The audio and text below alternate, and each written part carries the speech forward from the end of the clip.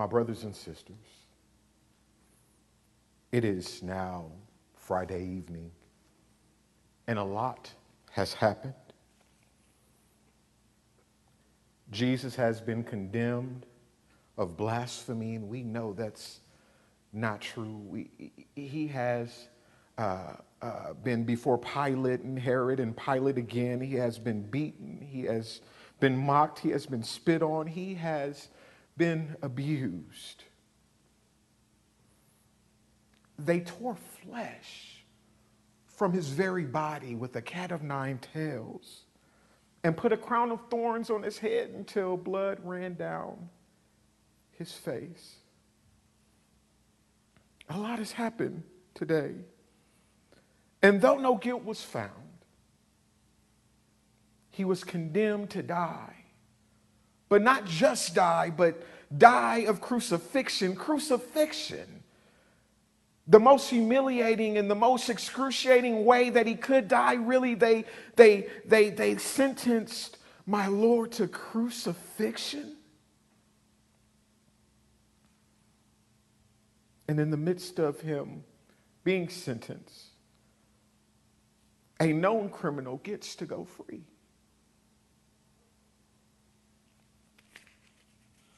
From the cross, he prays for people. As we know, Jesus, he couldn't help himself. He prayed for the folks that was just doing this to him, saying, Father, forgive them, for they know not what they do. He took care of his mother by asking John to take care of her. He did all these things from the cross, but he died. And I'm not sure that I expected that. I'm not sure that maybe you expected that, but there's something, some sort of finality to it all that just didn't seem quite right. My Jesus, he died. And so now, in the midst of all of this that has happened, in the midst of all that I have seen, in the midst of all that has been recorded, the question that burns within me is simply, now what?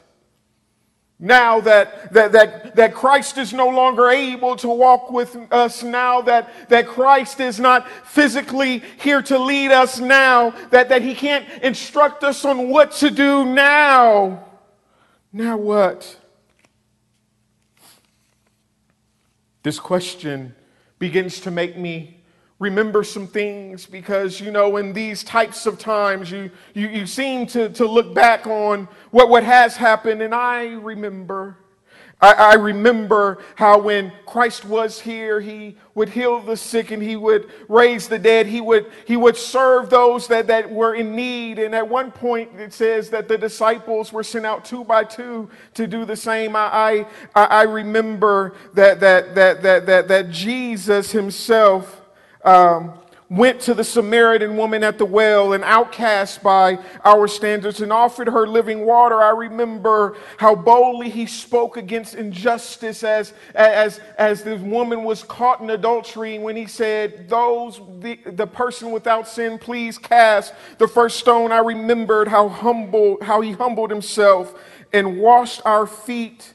I remember that he said one of us will betray us at his table, but he let all of us stay and eat. And all of this forced me to consider this. It forced me to consider the love he gave on the cross, the prayer he gave for his enemies, the care for his mother, the place that he took in place of the criminal. It forced me to consider all of these things. And as I begin to remember what had been done by my Jesus, as I recalled and focused on the things that he did even up to his death, I begin to think maybe the answer to this question, now what, is it is our turn. It is our turn to take care of the widows and to take care of the orphans. It is our turn to pray for those that stand in need. It is our turn to go to the outcast and present them with a God that is loving and not vengeful, a God that hears us and is not petty, a God that wants us and desires us and wants us to seek after his faith. Maybe it is our time. It's our turn. It's our time to simply seek the will of God for ourselves and to say, not my will, but thine be done. Maybe it's our turn to follow Jesus' example.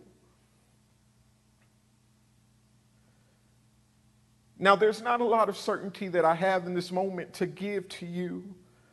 I am certain that Jesus has died. I am certain that Christ is no longer here to lead us. I am not certain that tomorrow will be beautiful. I am not certain that tomorrow will be just like it was last week. I am not certain that us doing these things that I have mentioned will not lead us to a cross much like his. But what I am certain of is this: because I have known Christ, I just can't stop living the way that he has instructed.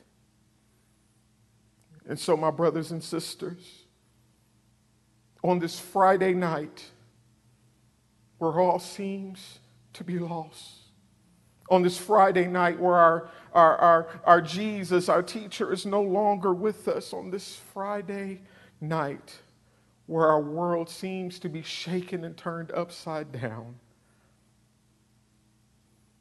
my prayer is that you, like me, simply cannot stop. We cannot stop loving. We cannot stop being what Christ directed us to be on this Friday.